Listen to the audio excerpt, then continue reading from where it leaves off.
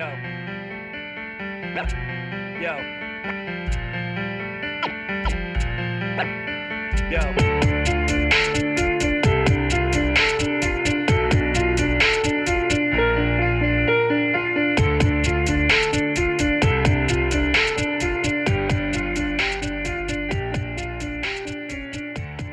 Welcome to episode 14 of the Refined by Fire podcast. Refined by Fire, as always, is a Brothers in Battle media production and is brought to you by our friends at Elkhart Brass. I'm your host, Steven Tyler. So real quick, let's talk about Elkhart Brass, our sponsor. Let's talk about Brass Tacks and Hard Facts Season 2, which is still going strong. They've had a lot of interesting stuff coming out lately on automatic nozzles. Now, I know a lot of us, myself included, have used automatic nozzles as a curse word, and there's good reason for that. But there's a lot of interesting information as well in these new Brass Tacks and Hard Facts videos from Elkhart Brass. Jerry Herbst and Chief Dave McGrail have been getting deep into some of the advantages and disadvantages, the time for application and the time not to use automatic nozzles. So definitely go to their Facebook page or go to their YouTube and check out Elkhart Brass Tacks and Hard Facts Season 2 video series. My guest for episode 14 is Jim McCormick. Jim is the founder of Fire Department Training Network and a lieutenant from the Indianapolis Fire Department.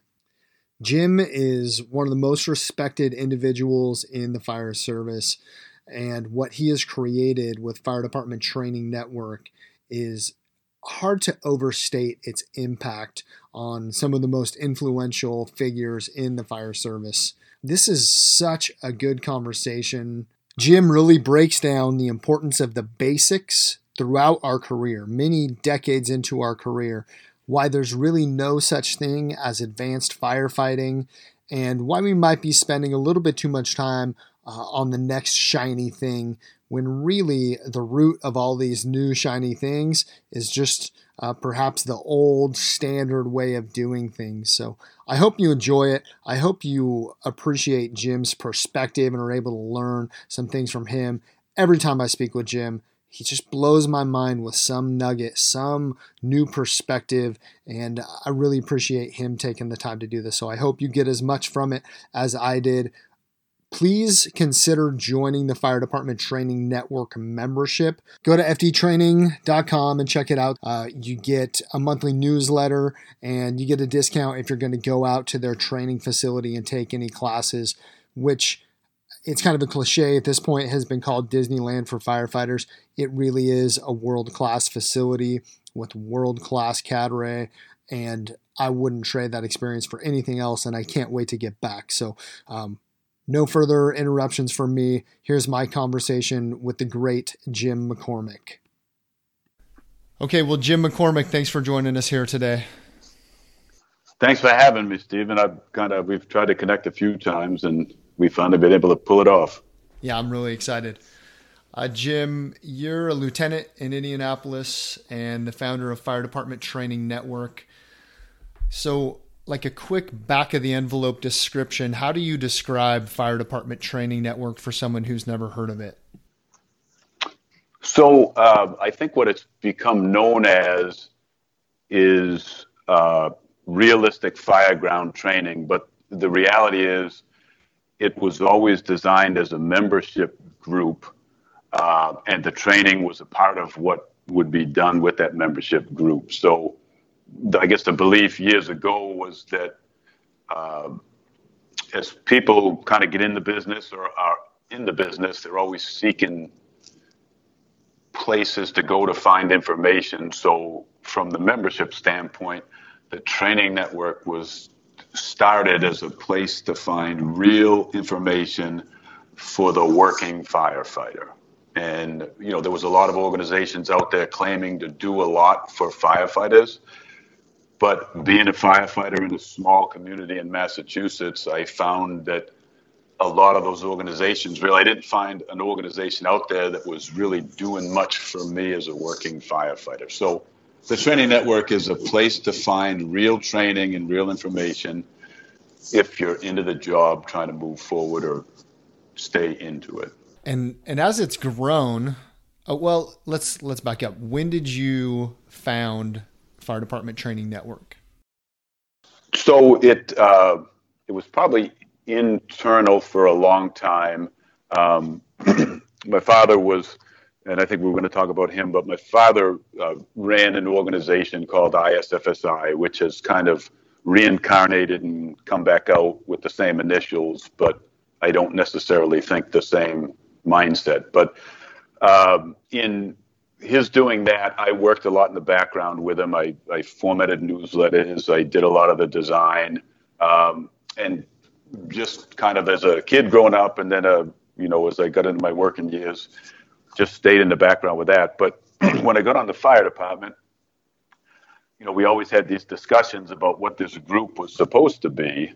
And as a firefighter in a community right next to where the international headquarters was, I would always tell him that really everything that you claim to be doing, it's not really doing anything for me in this fire department, going day to day to responses. And so from that kind of upbringing, I finally decided to say, hey, I'm going to make an attempt at doing something that I feel these people say they're doing, but we're missing the mark. So in the mid 90s, I was starting to, develop this concept of a newsletter. I think the model existed from these organizations with newsletters and material and some training.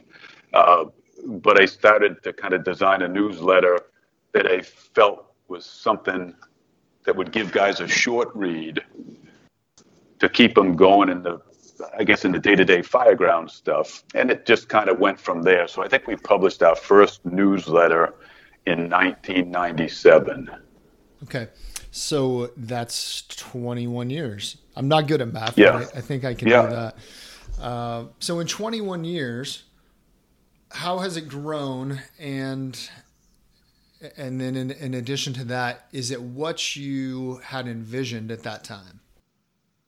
So I think over all the years, and it's kind of funny because I remember it every 2 weeks, it seems, for 21 years, but every 2 weeks, another newsletter has to get put together. So it gives me kind of this long-term view of how it's grown and what seems to have happened.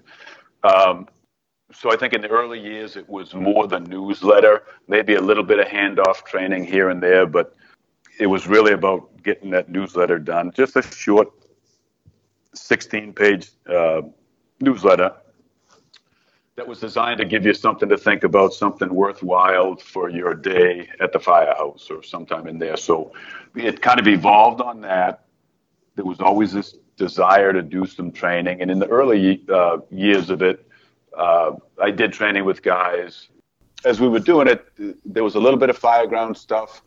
But as most people have found through all the years, it was much more difficult to do that than it was some of the other more easily delivered material. And that happened to be in that mid 90s was really that special rescue concept of, high angle rescue, confined space, all that. So I did a lot of that with some guys. But the training kind of evolved. As this all started, there was always this other desire to always replace the institution of books that were out there, which was IFSTA, Essentials, and really that type of book with something that was much more firefighter friendly, or basically written in layman's terms like you and I would have a conversation. So I think in the early years of my publishing goals, it was to create a Cliff Notes version of the IFSTA Essentials that was in fireman terms, I guess. And hence, over the years, what became known as the Fire Notes series, that's where that evolved from. So there was the newsletter and then the publishing and then the training. And as all this was going on, I moved from Massachusetts, from the department I was working on, out to Indianapolis. And the shift that occurred with that move was when we found the land, we were able to really concentrate on the fire ground training that was always intended. So I kind of, sometimes I lose track on the questions, but I think that was the evolution. There was always kind of three legs of the training network. There was the membership, which was the newsletter. There was the publications that we always wanted to build up. And then there was the training. And the whole idea was that all three would support one another, either with short monthly material that led to training and or the books, and they would all kind of go back and forth. So again, it's been 21 years, and we're now like walking into 2019. Where is Fire Department Training Network going in the future? How do you see it continuing to grow? So I think, in that time, and I probably didn't answer part of that question, but so we found this land and built this training academy. So really that allowed us to keep moving in that same direction. So I think the plan for the future is to always try to increase the membership, because the membership funds the training, really. I mean, that's our foundation of, trying to provide that material, which we hope is good material for people, but it does provide us the ability to keep expanding on the training site. So the goal in the future is to continue to expand the realistic training that we kind of pride ourselves on providing, and at the same time, try to get more books out. We've always had a goal of really putting that basic firefighter book out that would kind of blow away all those other standard books that were out there, like the Essentials or the Fire Engineering Program or the Jones and Bartlett, which I'm sure we'll get to that. But that it just doesn't seem, I think it's kind of funny, it doesn't seem to hit the mark that it once intended to hit because of the way everything evolves. So, we always kind of say, I don't know if we would be as bad off as we tend to seem to think we are with skills if the skills being taught were the ones that you needed the most. We tend to get off on a whole bunch of other things. So hopefully that would come about, and maybe it kind of shifts the fire service back towards the trade that it is. And our hope or intent is that through what we do in our ongoing kind of mission of doing the training network material is that may help to get there. So we kind of think that the writings and the books and the training all keep pushing forward to get people back to just doing the basics. That really is in line with my experience. So I went out to your training site to your center this year, or I guess last year in 2018, and had a really fantastic experience there. So I guess a couple things on that. Just the way you ended that, talking about the basics, it reminded me of what I heard from Bob Pressler out there, who just said that everything is the basics, and we should do the basics until we can't get them wrong, and then do it once more. And I think I learned so much from you guys out there, in terms of skills, but then so much in terms of mindset and things like that. Those little nuggets from guys like Bob Pressler. And the other thing I guess I just wanted to implore the listener real quick before we move on. It's like, I've got the Fire Department Training Network webpage pulled up here, and this individual membership, it's $48, and if you're anything like me, you're going to spend $48 on coffee this month, and it's such a minimal investment to be a part of something like Fire Department Training Network. I guess I would just really encourage everyone to do that. I know you're not going to make a sales pitch, so I'm more than happy to do it for you, because I do believe in your mission.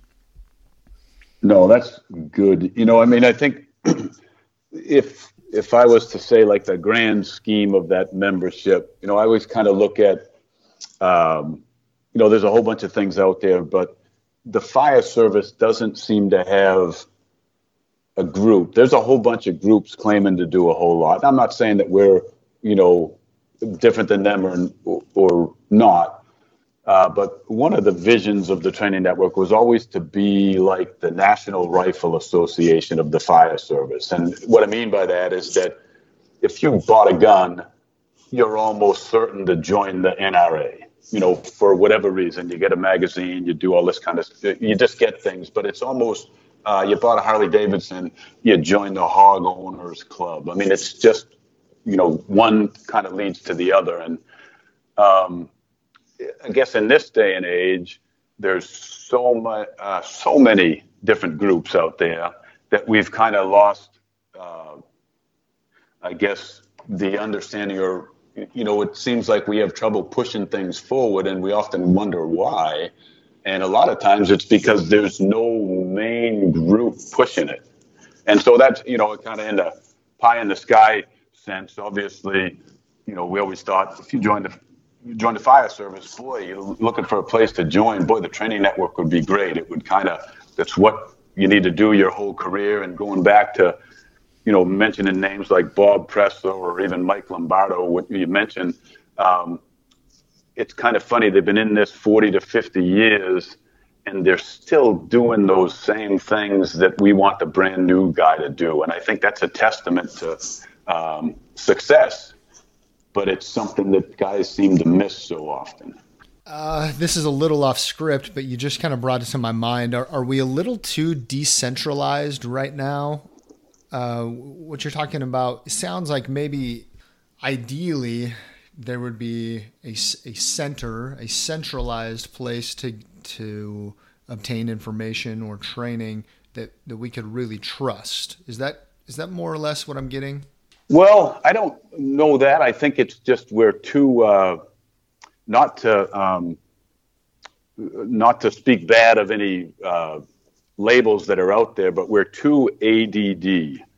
We can't seem to focus, and I think that's just a function of society and technology. But it just seems like we're always looking for something better, something more, and I guess. Going back to what you said about Bob is, really it's just those basics. I mean, we could really, I've always said for years, we need to write 2 articles. There's 25 engine company skills and 25 truck company skills. And there's really nothing else that gets the job done that we're talking about, whether it's at the line level or the officer level. It's all the same stuff.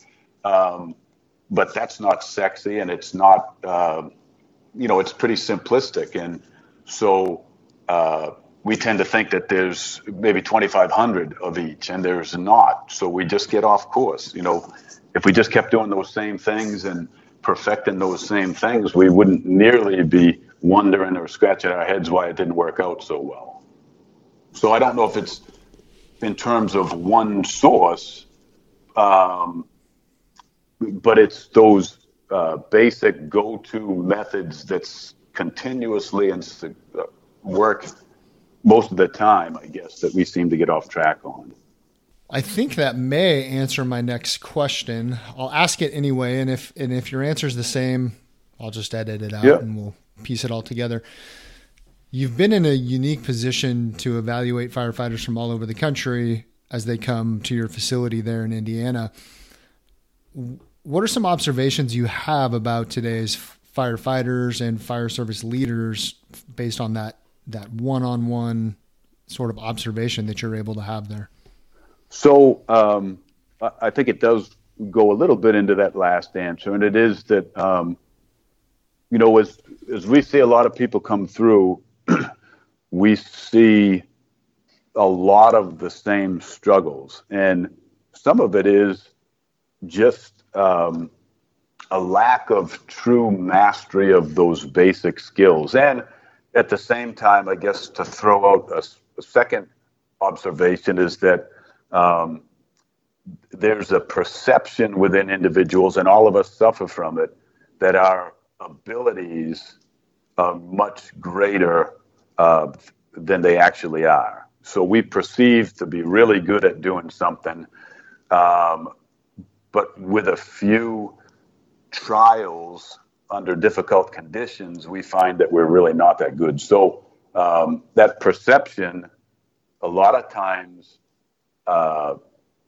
causes problems with practice or, relearning or, becoming a master at something because we don't think we need to do that practice.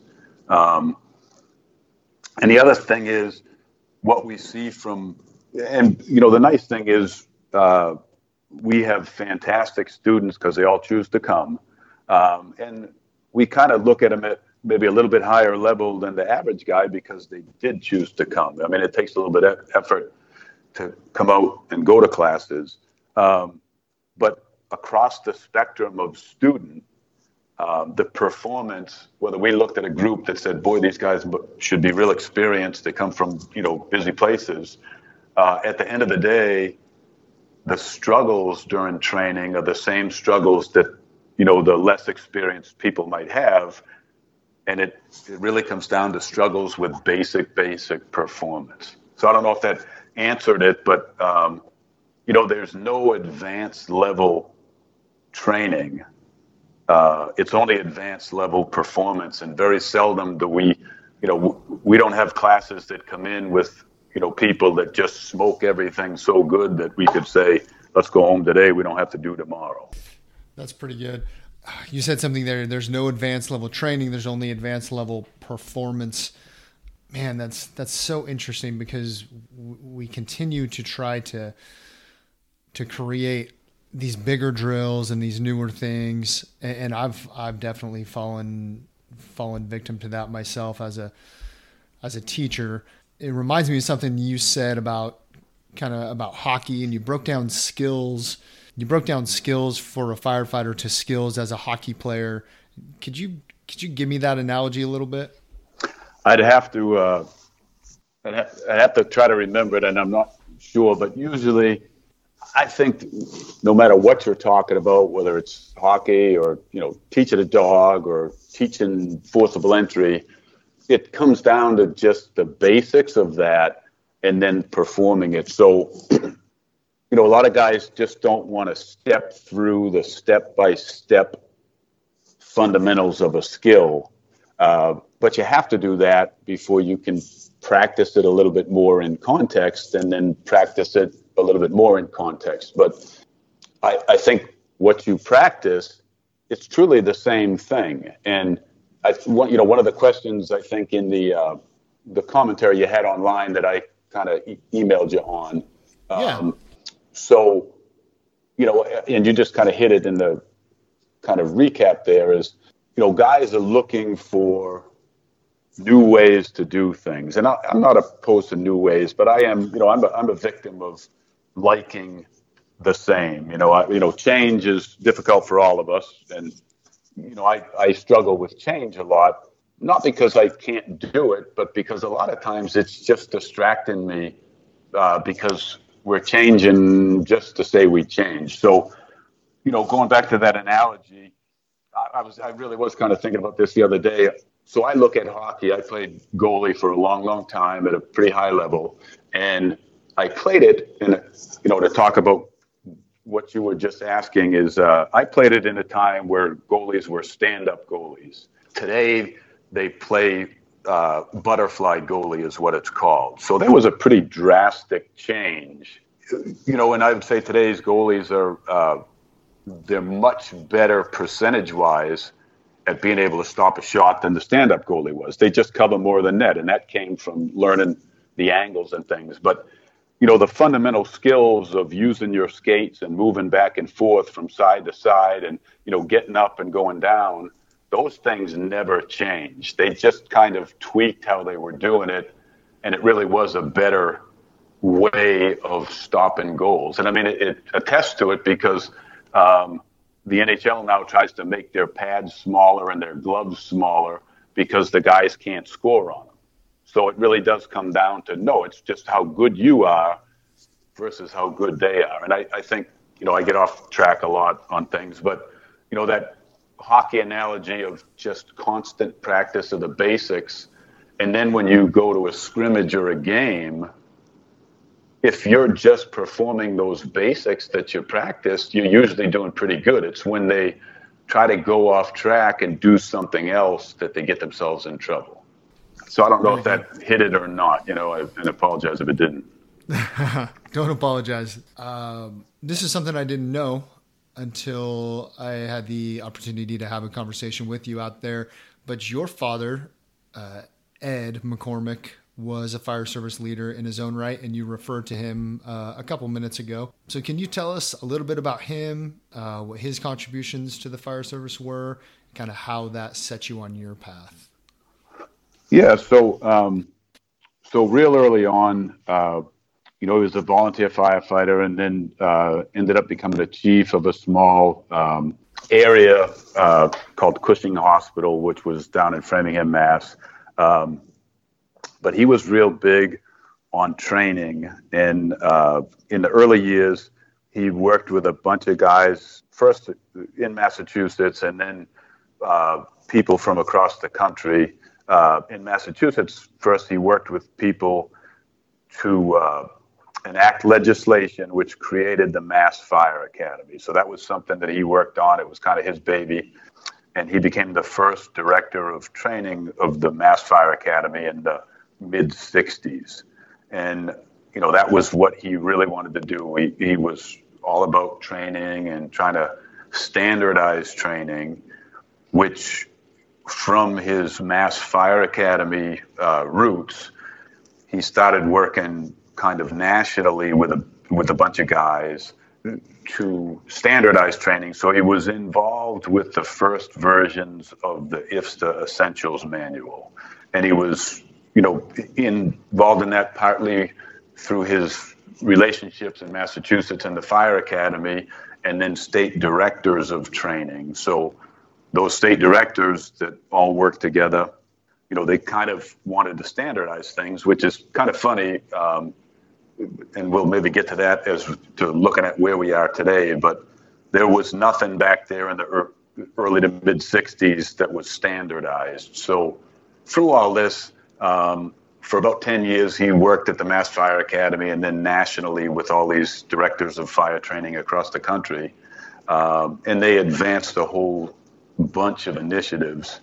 One of them, again, was that early versions of the IFSTA material with a guy named Harold Mace and from Oklahoma, Harold Thompson from Georgia, Lou Amabile from Delaware, a whole bunch of guys.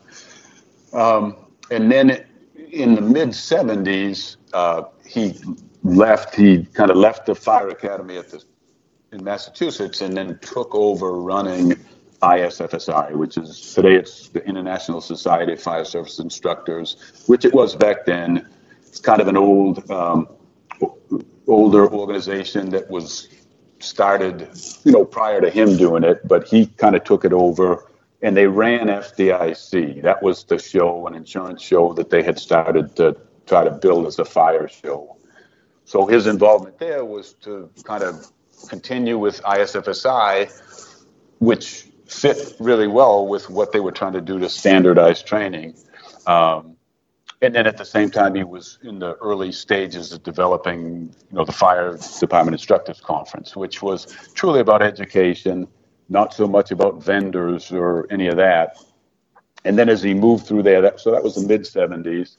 And then he did that through the mid 90s where, some things took place and he was kind of removed from running it and then just kind of faded off, at that point. But in that whole time frame, most of his life, he was trying to push training forward.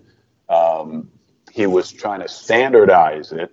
He did a lot at the national level, in Washington, was involved with some of those fire service caucus, initiations and that being developed.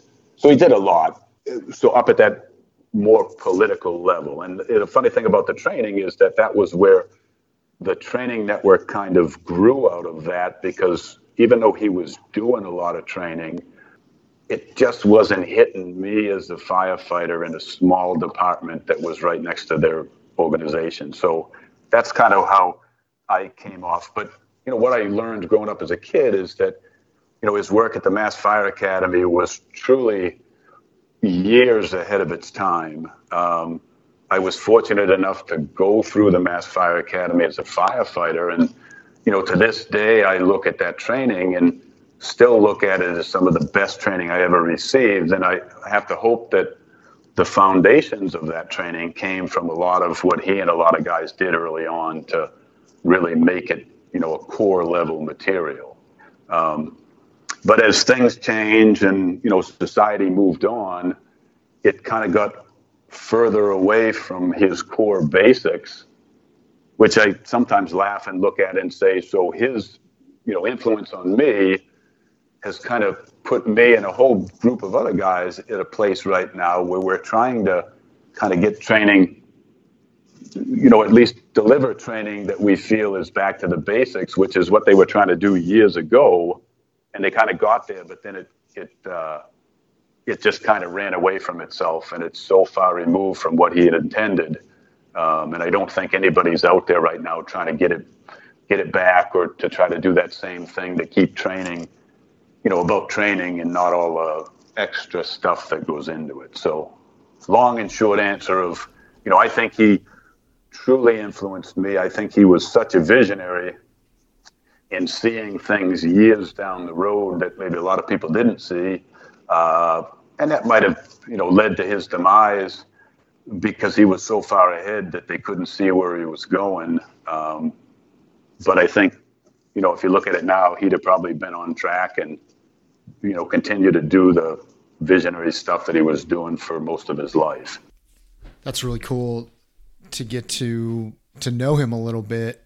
I think it's just so unfortunate the way that life works, that we do our 70 or 80 years on here, and maybe we're remembered for a generation, and then we tend to drop off the map. So anything I can do to kind of carry on that legacy and make his name known to other people, like, I don't know, I think we owe it to those people who pour so much of themselves into us, and we continue to benefit from their legacies. Yeah, no, I appreciate you asking about him. Like I said, I think he was a visionary through his whole life doing things. And it's kind of funny because if you can look back, what that group of guys that were, assembled way back in the mid 60s to mid 70s, and even leading into the early 80s, they were doing the same thing that a lot of groups are trying to do now. I think it was easier for them to do back then because there was less distractions, but it was way more difficult to do. And it's why you look at it and say, what a monumental task, because they didn't have the internet. They didn't have access to being, somewhere instantly, where today you and I are talking from, many states away. They couldn't do all that back then. So they had to do it basically, which is kind of funny, but they had to do it understanding how the process worked. And today we try to do it without even understanding the process because technology's allowed us to do it without understanding it. So it's kind of funny in a way, but it points to that, there's the groups now trying to do the same things, but the biggest difference between then and now is the distractions that exist. So one of the things that he did was obviously being very focused on standardized training. And while that may have ended up moving away from basics, I know from learning from you and your cadre that standardization is important to you. With your instructor methodology out there at your facility and through the membership, you spoke to me about a green screen analogy when it comes to how an instructor should present information. And this is just kind of like one little piece of standardization. So could you talk about what that green screen is and how an instructor maybe can best present information to students? It really is the foundation of what we try to do at the Training Network. And so basically the green screen, if you've ever done any video editing, and I always use the weatherman or weatherwoman, for that matter, as the example, because they use maps on screen. They're trying to give you the weather, whether it's right or wrong is immaterial at this point, but they're trying to give it to you. And with the flip of a switch, because they're on a green screen, you can eliminate the weather person. But the intent was never the weather person. It was always the weather or the material. So I try to tell guys the same thing out here. So we get a lot of guys that come through, and at the training network, it takes an enormous amount of people to make the place run. And very few people actually talk to the students. That's kind of one of the things that, a lot of people want to teach or train, I guess. When I never really wanted to do that. I just wanted to pass off the material. I wanted to create a place where people could learn, because as we all know, in order to truly learn, you have to kind of figure it out. But we can help them figure it out by creating situations to allow them to figure it out. So it's all about the material, and that whole green screen concept was, especially when we get young guys coming in that want to, hand stuff off, you always have to remind them it's not about you. It's about the material. So truly, if you can deliver this material at the highest level, then they'll not even have to notice you. They'll notice the material. And the funny thing is, it seems like in today's society, everyone wants to make a name for themselves. And, that goes back to that kind of green screen, because you'll make a name if you deliver the material, or you'll make a name if you don't. And what's kind of funny about that is that, the person trying to make a name for themselves will probably make a name, but it may not be the name they were trying to make for themselves if they didn't focus on the material. But if they focused on the material, then they'd have made a name for themselves more like the name they were probably trying to make for themselves in the first place. So it's kind of funny, but at the end of the day, it's about the material. And I think that green screen analogy, if people understand it, means that if I flipped a switch and you were gone, but you were presenting the material in a way that people learned, then you did the job. And so you have to be able to remove yourself, which is why the training network's whole foundation is built on, whether it's, the training or the buildings or the scenarios or the classes, they're all built on the material. And, so I kind of laugh when I'm doing a class or trying to help guys, build a building for themselves. And I say that there wasn't a turn, a doorway, a window, a staircase. None of those were put in this building without first knowing what their purpose was for the training that we were delivering.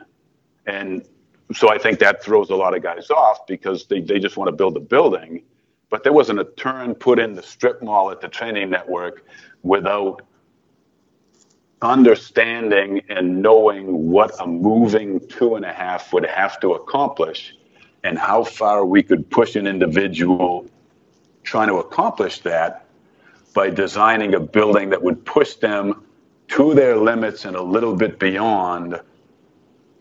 But because you built the training up to get them there, they could actually accomplish, and now they were much better off when they left. So I hope in a nutshell that hits the green screen, because it's more than just a person, but the whole analogy starts with trying to tell a person it's not about you, it's about the material. And then your whole training program, if that's built on that same concept, then it's pretty hard to miss the point. Yeah, what you're talking about with your facility and the way it was built reminded me, just kind of off the top of my head, I think it was Joe Madden who said to us out there that the skill teaches the drill. Right. I said that backwards. That the drill teaches the skill. Right. And I think, so we had a talk a long time ago, Joe and I. Joe's the chief of training now in Lexington. And, in some of the talks we've had, what happens at the facility. So we would create a class, and I'm proud to say that the classes we started delivering in the early 2000s are really the same classes we're delivering today. And I think that's a testament to what works on the fire ground and our discipline to keep it the same, because we know it works. But in talking to Joe, I think one of the drills we had talked about was there's skill station in the engine class called emergency loss of water. And the whole idea behind that is that we want to put the student in a position to actually figure out what to do if they thought they lost water. And so that was the purpose of the drill. The whole idea was you're going to stretch a line, you're operating the line, all of a sudden something happens and you're not getting water. So the true purpose of the drill was to slow down and acknowledge the fact that you had a potential water problem. And then eventually we would cut the water, and then they should really be thinking, okay, yeah, we have a water problem, but then we would give them water back for a minute, knowing that they would take that bait and probably think nothing of it and then just continue to try to push in.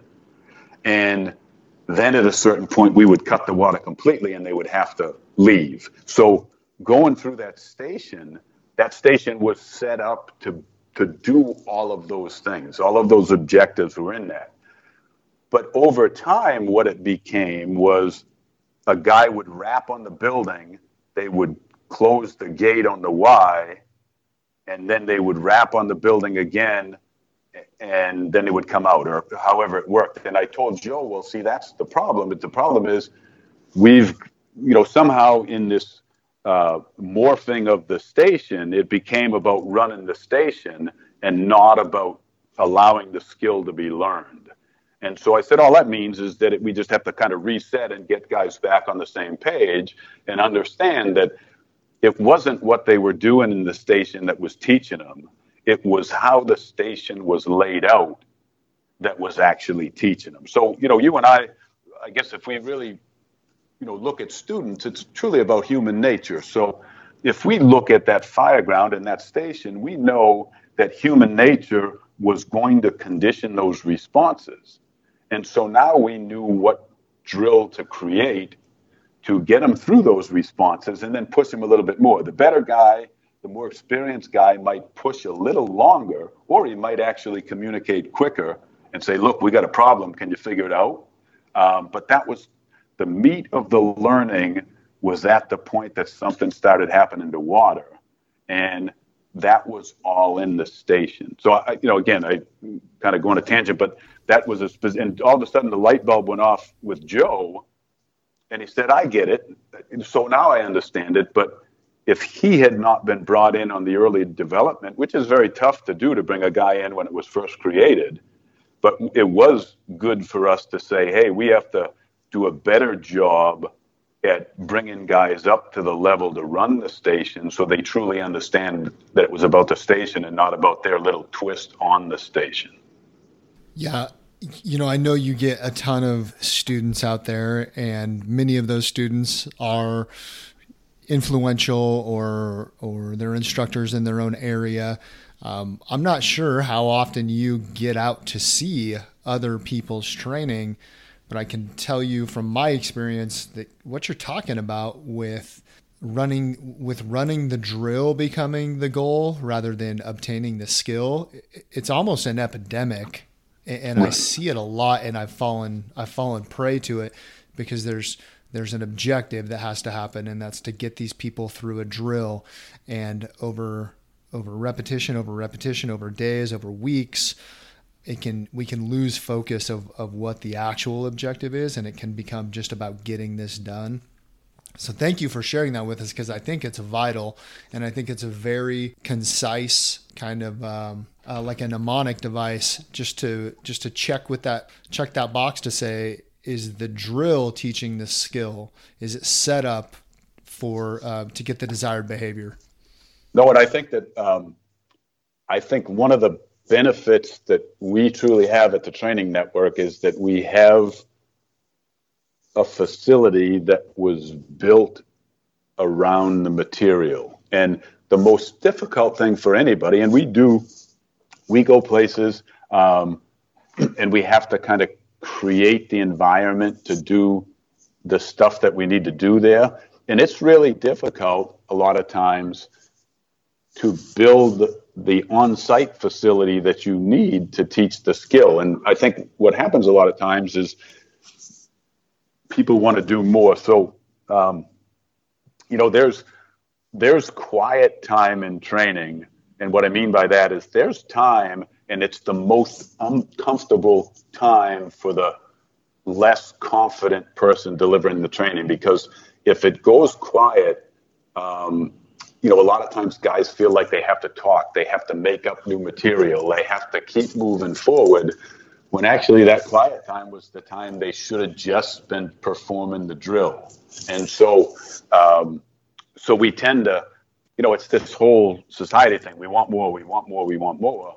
And I think it goes, we were talking before about doing some forcible entry training and somebody getting off track or maybe going a little bit further. Guys run through the basics because they just feel that, we don't need that. We need something more. And what we don't need is we just need time to practice that. But, nobody's comfortable standing around doing nothing. And it's usually not the students doing it. And if they are, you don't have enough props for them to train on. But if it's the instructor standing around doing nothing while the students are actually doing something, that's acceptable if they're doing something to better their skill, So I do think, it's just that you just have to keep the basics down and not lose sight of it. Again, I got tangent again, but sorry. Do not apologize for the tangents. The tangents are extremely valuable. They're gold. I want to shift gears just a little once again. Jim, you've got approaching 30 years of experience with multiple departments. As I said, you're a lieutenant in Indianapolis. What are some, or do you have any memorable fires, memorable lessons learned that you could share with our listener? I know that story time sometimes gets a bad rap, but I think that in fact there's some value in that we can learn from what actually happened. It's not hypothetical. Nothing could be more true than what's actually happened. So any memorable fires that you could recount for the listeners of the show? So I'm probably bad at this because, I hear guys talk in great detail about fires they've been on. And for some reason, my memory is just not at that detail level. But I think from a broader stroke, we had some busy years where I was in Indy. They're not so busy anymore. But I think that what's most memorable on all the runs, whether we did good or could have done better, was that a break from routine is what usually threw us off. So I prided myself in making sure that our company was the company that was ready to go. And I always wanted to be that company that even on the worst fire, the chiefs would want to look for our company and know that we would get the job done. So I think the times that we missed the mark, and my standards are pretty high, so missing the mark might not have been, what guys said we didn't do so well. But for me and us, we looked at it and said, gosh, we could have done better. But I think in the times that we got off track, it was because we broke down the routine that we knew would have worked, and somehow we got off track on that routine. And it could have been, who knows what was going on that day. Somebody might have been having a bad day. Who knows what it was. But I would say, it all starts with that morning check every day, and then getting your gear ready, and then treating every response like it's, the worst response possible, and then stepping back when you can step back. And then if you had 15 runs that day, that you treated everyone the same. So, again, I don't have a lot of detail, though, that it was horrific on this fire, it was really bad, or, we did this, or, did that. But I know that the times we could have done better, we always figured out after the run that it was usually our own doing that made us not do as well as we would have liked. That's pretty interesting. So a lot of personal accountability there. instead of blaming external forces, you guys were generally able to find something in yourselves where you deviated from your plan. So am I kind of understanding that right? Yeah, and it was usually like, and a lot of guys point fingers or try to make an excuse why it didn't go so well. And, at the end of the day, it usually was operator error on our own part. Somehow we got off kilter and knew better. And, I have to say it didn't happen a whole lot, but knowing that we always wanted to do better, sometimes, guys that we would have on the company, maybe they didn't stay. They didn't like the fact that it was always constant improvement. A lot of guys would like to just take a pat on the back and say, good job, let's not worry about it, keep going. But we were always, wired in a way, at least the core group of us, that we just always wanted to get better. So it meant you had to be really critical of your performance rather than just accept a lesser level of performance and say, we're good, let's wait till the next run. Love that. Jim, I want to move to some of the standard questions on the show. If you could have every firefighter in America read one thing, whether that's a book, an article, or a blog, what would that be? So I was thinking about this, as we kind of led up to the conversation. I listened to some of the other podcasts, and I was trying to get a newsletter done this week too. And it seems like, if I could say read anything, I kind of looked back at a couple of books. There was a book called Fireground Tactics by Manuel Freed that was out of print, but you can still find it. And then the book Firefighting Principles and Practices by Bill Clark, both two old books. And it's kind of funny, that I would say read these old books instead of all these new leadership books or any of that kind of stuff. Those books kind of talk about firefighting in a way that they had such a grasp on it in the early years, and there was very few books written about it. And if you read those books now, I just read some passages in both of them, try to work on a theme for this month's newsletter. And if you read the passages, if you just took out or could accept the fact that SCBA wasn't really prominent when they were written, so they talk a lot about make sure to wear a mask or do certain things.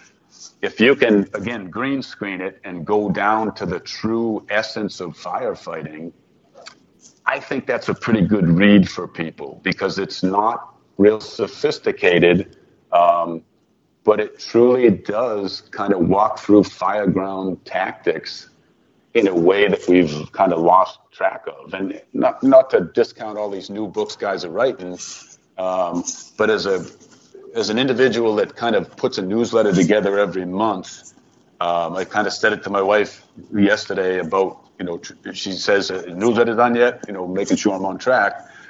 And I said, one of the things I've noticed in, all these years and especially recently is there's a lot of op-ed pieces, opinion pieces written on a daily basis anymore, but very few tactics pieces written, and so that's where I'd say I'd go back to those history books.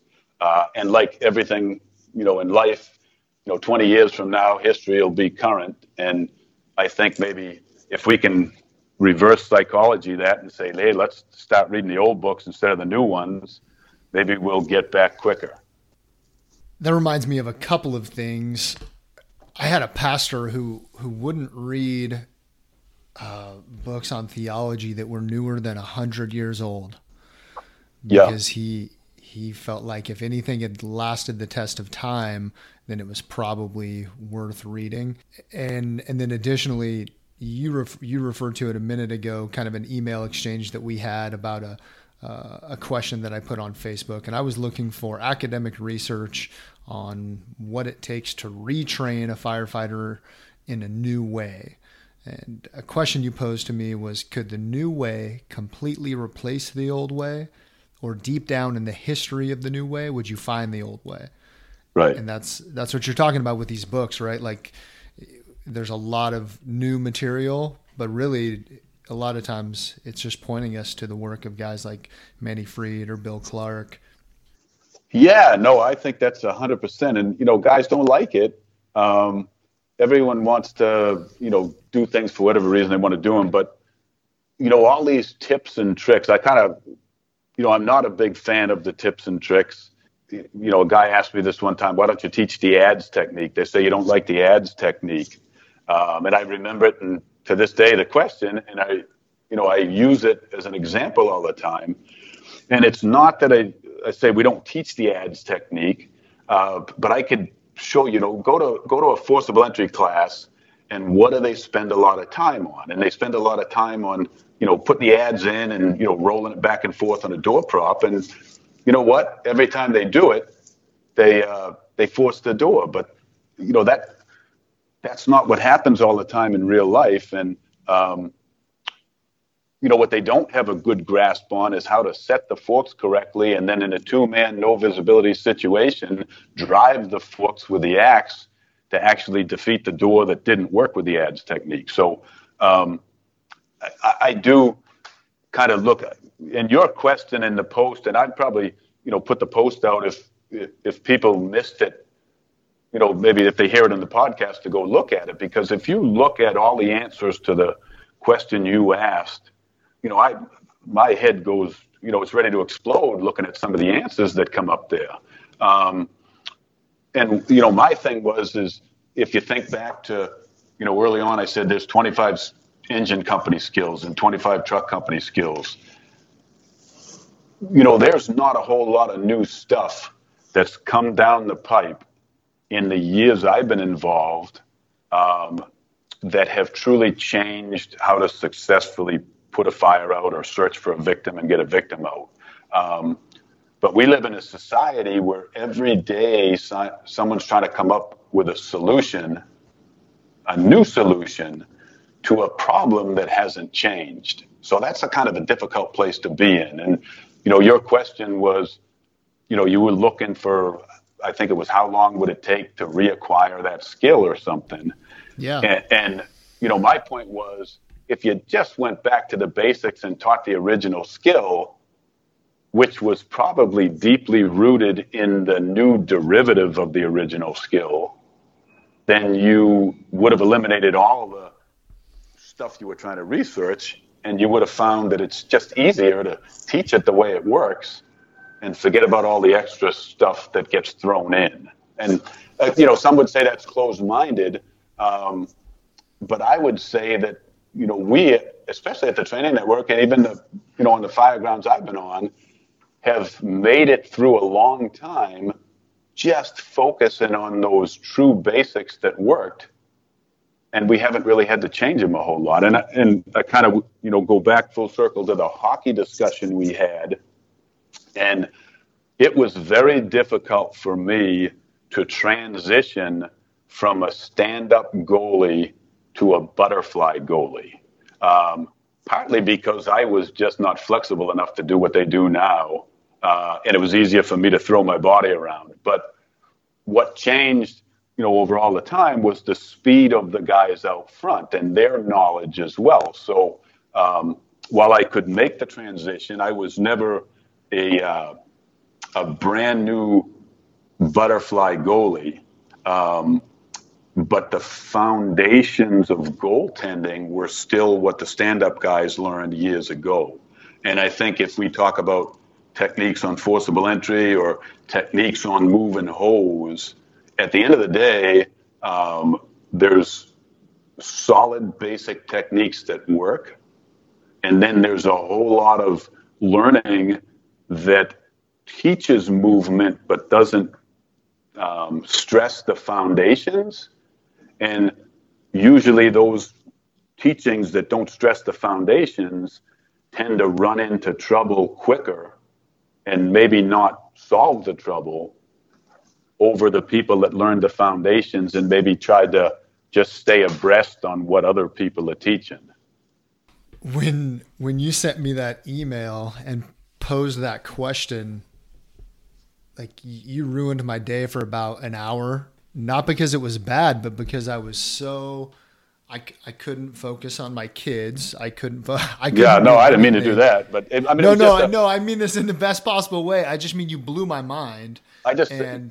it was the only thing I could think about was trying to move through that. And I've continued to struggle with that. And even in your answer right there, there's so much deep wisdom and knowledge. And I don't know, Jim, I don't think I could ever follow up effectively with. Well, I think if you look, I would just put the post on because I looked at some of those answers and it's like, my gosh, the amount of time it would take me to read through and then, go to every source and look at all that stuff, which I wouldn't, I'm not even interested in that.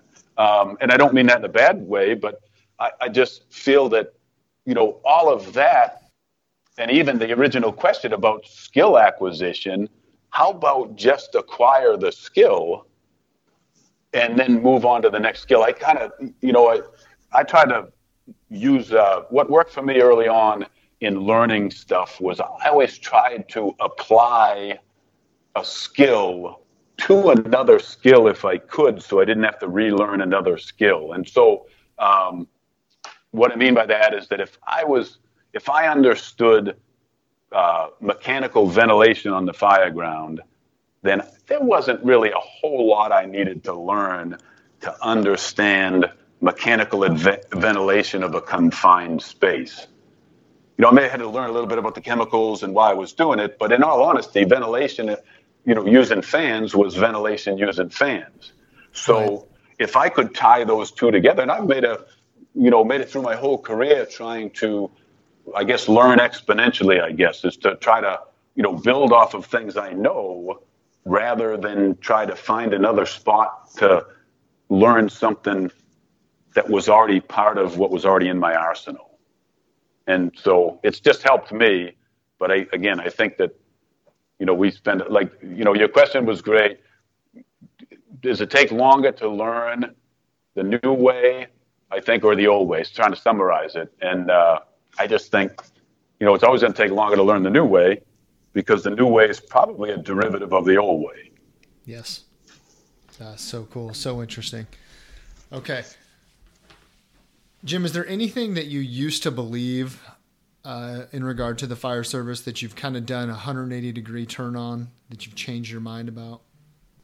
I thought about this one too, and it's probably not, I'd say probably not the answer that you'd anticipate after everything we've talked about, but I'd say my 180-degree turn is that the fire department administrations really were looking out for the firefighters.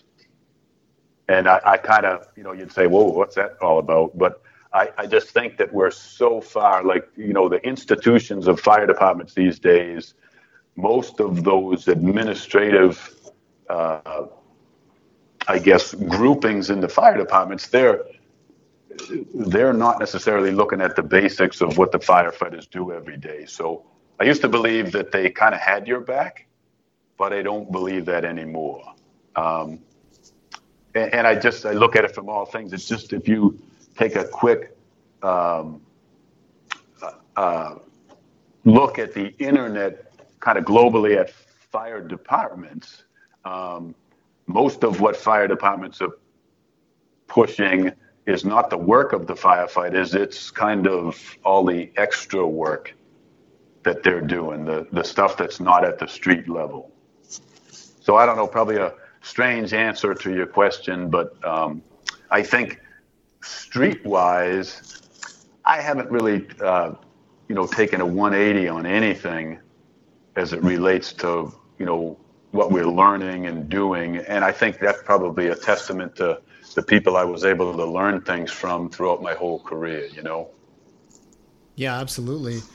That is a testament to that. And I hope someone listening to this, multiple people, are on their way to being those administrative people. And I hope to see that change. Like you said, history tends to repeat itself. And I guess I'm still young and naive enough to hope that we can recapture our fire service and have leaders who are capable of having intelligent conversations in City Hall, but also not forgetting the mission. Yeah, I think it's tough. And, I'm not saying I'm a pessimist. I guess I'm an optimistic pessimist or pessimistic optimist, one or the other. But, I look at it, say, in society today, it's so different in terms of what it was, years ago, looking at this business. And, I think that one of your questions always was, what are we wasting our time on? And, one kind of adjunct to that, or the question we're talking about with this one, is that, I think that, and people coined it years ago, that the fire service, they were trying to make the fire service a profession. And, I think it's a deep subject, but, we're a blue collar trade, and that doesn't mean we're not professionals. But, we tend to be in a business anymore that, to use those words, white collar professionals are running a blue collar trade, and it's just not working. But what's kind of funny is that a lot of the white collar professionals were never in the truest sense white collar professionals. They were always tradesmen to begin with, or at least they worked in the trades. And I kind of laugh, I guess, to, look at that. We're so worried about credentials or about certifications or about professionalism, not so much the fireground performance of professionalism, but the professionalism of the department and the community. But if we focused on professionalism of performance, then I think we'd actually find that, we might get back to our roots a little bit. So, the credentialing or the certifications have all led to that view. Everything's about money. You can, tie these certifications or training hours and all that to get more money from somebody. But, at the end of the day, if you marry all of the paper to the performance, we're really so far off base. Thanks for adding that.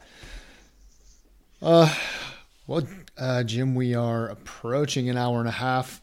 Let me ask you one more question. I know that I've gotten a mixed response. Most people enjoy this question. I know it can sound a little like name dropping or something like that. The reason that I enjoy this game of naming your ideal fire service crew is that I think it gives the opportunity to highlight some really great people in the fire service who maybe, haven't ever had any recognition. So I'm hoping you'll play along and name for me your ideal fire service crew. And that could be on an engine or a ladder from any firefighter, any department, living or dead. Yeah. So I kind of thought about this one as well, and listened back to some of the podcasts of what they said.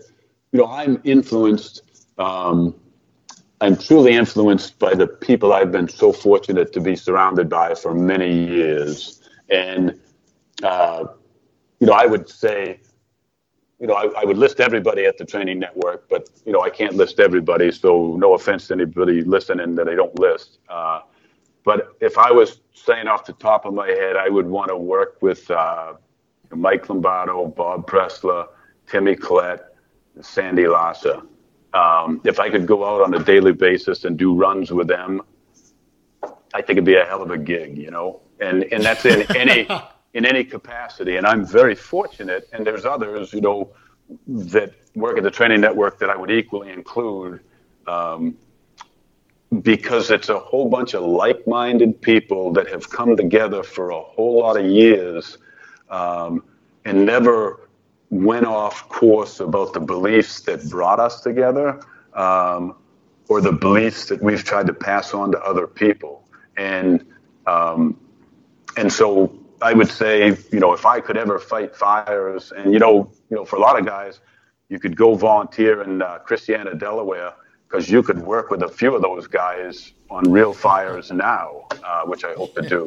But I think being around those guys, I think for me, that would be, you couldn't ask for a better gig. Yeah, absolutely. That sounds like a good crew to work with. And it sounds like a crew I'd be happy to have, first due to my house. It's funny that you mentioned Christiana. I got a text yesterday, and I received this text at the beginning of every year, I think for 3 years running now, from my friend Ben. And it's a screenshot of Christiana's run numbers for the year. And every year he proposes that we quit our jobs and we move to Delaware and get jobs at Home Depot and volunteer at Christiana and go fight fire for a while with those guys. Yeah, I think, the one thing about that, and I truly believe it too, the one thing that makes the training network work, I think, is that we come together, then we go back home, then we come together, then we go back home, then we come together. So as and you talk about this even in your day-to-day life at the fire department, it would be tough to do it all the time. I think that's the beauty of it, Yeah, I think absolutely. the beauty is just getting together with like-minded guys. And I'd say that for everybody out there listening, find that outlet, get together with like-minded guys. You may have to travel to do it. But I think the rewards throughout your whole career, will pay massive dividends if you can find that outlet. Jim, where can people find out more about Fire Department Training Network on the internet? So the website is fdtraining.com. And then we have a Facebook page. I'm not so savvy on that one, but if you can get to fdtraining.com, it has everything about the network that we could kind of get up there. Guys tell me all the time that the website doesn't do it justice. I haven't found a way to make it do it justice. So I'd say the even better way to find out about us is maybe to come out sometime. And I think, come out and see what we feel. We're doing good jobs with, basic training, and I think you'd like it if you could. But the start would be on the internet, because that's kind of the shingle that we hang out. Very good. You're right. The website doesn't do it justice, and it can't really ever. So again, my plug is I got to spend 3 days out there in May with another guy from my department and some other friends from around the country. And I had high expectations, and it easily exceeded my expectations. That's good to hear. Thank you. Thank you, guys. Thank you for what you've built, Jim. Thank you for all the work that everyone puts in out there. As you said earlier, the logistics, the amount of people and equipment and consumables that goes into every class is immense. And I appreciate you very much. And I'm really grateful for what you've done out there, for what it does for the fire service, and for taking the time to talk with me today. No, thank you, Stephen. I really appreciate it. I know we tried a couple of times to do it, but I'm glad we were able to pull it off. Yeah, very much. Thanks for being flexible with me and putting up with some rescheduling. So, Jim, thanks so much for coming on today. All right, Stephen. Thanks, man.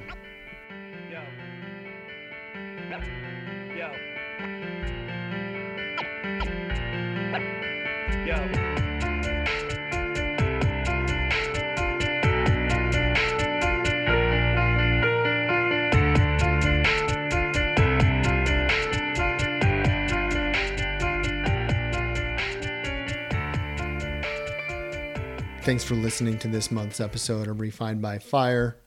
Hit us up on our Facebook page and let me know what you like. Let me know what you think we can do better. And let me know who you'd like to hear from in the future. Also, please be sure to check out Elkhart Brass. They're supporting us, so please support them. Elkhart Brass is a division of Safe Fleet. Safe Fleet owns a bunch of different brands like Elkhart Brass, like FRC, Foam Pro, and ROM. A bunch of companies that can help you out if you're speccing an apparatus. They might have some stuff that you're interested in. LED lighting, flow meters, roll-up doors, etc. So if you're in the market speccing a new apparatus, make sure you check out what Safe Fleet can do.